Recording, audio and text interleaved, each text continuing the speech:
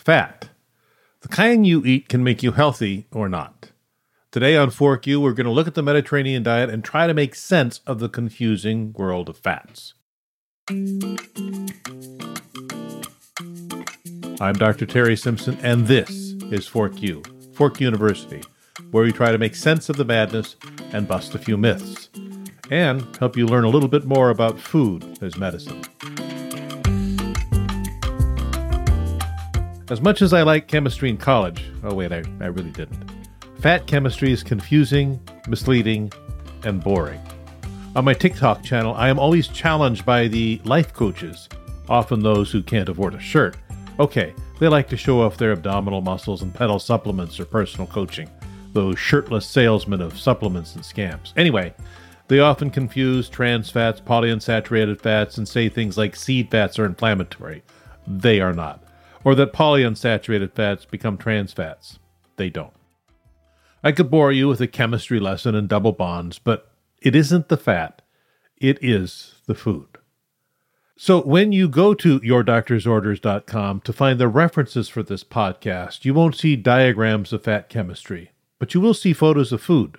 Oh, and one cute photo of my son shortly after he was born.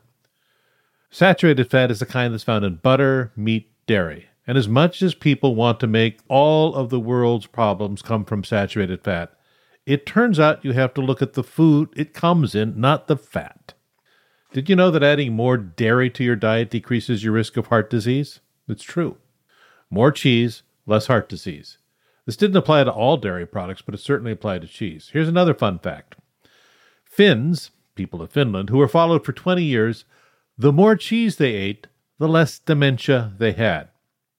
So you can enjoy cheese, have less heart disease, and less dementia. Don't disagree. And yet another study found that cheese was associated with a lower incidence of prediabetes. I know, that really grates my vegan friends. Some vegans advocate that saturated fat is the root cause of insulin resistance, but it just isn't. This study poked more holes into that argument than you'll find in any Swiss cheese. So eat cheese and avoid diabetes. I mean, that's Gouda. Let's talk about fish. I don't mean to sound fishy, but fish are an important part of the Mediterranean diet, mostly because they have high levels of omega-3 fatty acids. We've covered this on a separate podcast, but as much as science likes dissecting out the different types of omega-3 fatty acids like EPA, DHA, etc., dissecting them out and putting them in a pill has never been as healthy as simply eating the fish themselves. Could this be any punnier? Some worry about fish sources, so let's put a few myths to rest. Depending on where you catch the tuna will depend on the mercury level. So-called light or yellowfin tuna has a lot less mercury than albacore. Those caught in the Pacific Northwest have the lowest incidence of mercury, almost undetectable. Those caught in the Mediterranean have high levels of mercury, which is why I buy Oregon's choice tuna. No, they don't sponsor me yet. You know the one about the fisherman who stopped playing the violin because he was out of tuna? Okay, never mind. Tilapia is a fine source of omega-3 fatty acids. Tilapia has 4 times as much omega-3 fatty acids as grass-fed beef, but still 10 times less than salmon. Tilapia, however, is inexpensive and it's sustainable. Avoid the tilapia, obviously, from China.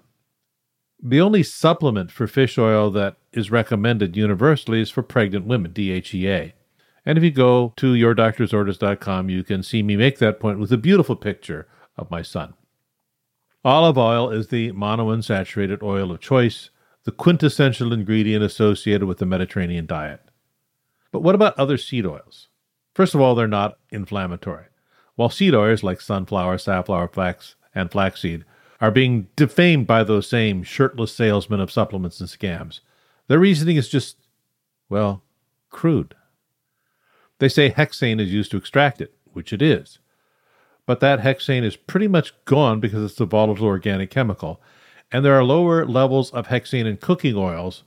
If you cooked everything in oil for a year, then you would get from 1 whiff of gasoline when you fill up your automobile.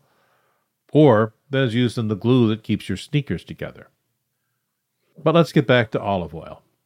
You can cook with olive oil, in spite of some chefs claiming you should use avocado oil or oils with a higher smoke point. It turns out that if you go to Italy or Greece, what people cook with is olive oil, and they don't seem to have the problem that North American culinary trained chefs have. Here's a tip. When you get extra virgin olive oil, buy American. It turns out that in the United States, we have the highest standards for chemical purity of olive oil in the world. It turns out that 80% of the olive oil brought from overseas is contaminated. By the way, did you know that it takes about 1,375 olives pressed to make a good liter of olive oil? And it takes about 8,435 sunflower seeds to make a liter of sunflower oil. Don't ask me about baby oil. You know, the Mediterraneans even used olive oil as personal lubricants. I mean, they loved ancient Greeks. Anyway, some even drink olive oil directly. I wouldn't recommend that, but it has been done. Yes, you can drink all of it.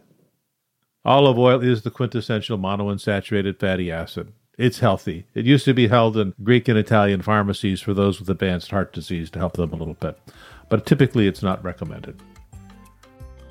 I hope you enjoyed this pun edition of Fork You. Fork You was written by me, Dr. Terry Simpson, and while I am a doctor, chances are I'm not your doctor.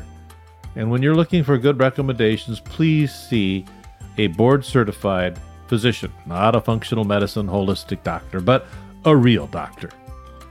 Fork You was produced by our friends at Simpler Media, Alley Press, and the pod god, Mr. Evo Terra. Good day.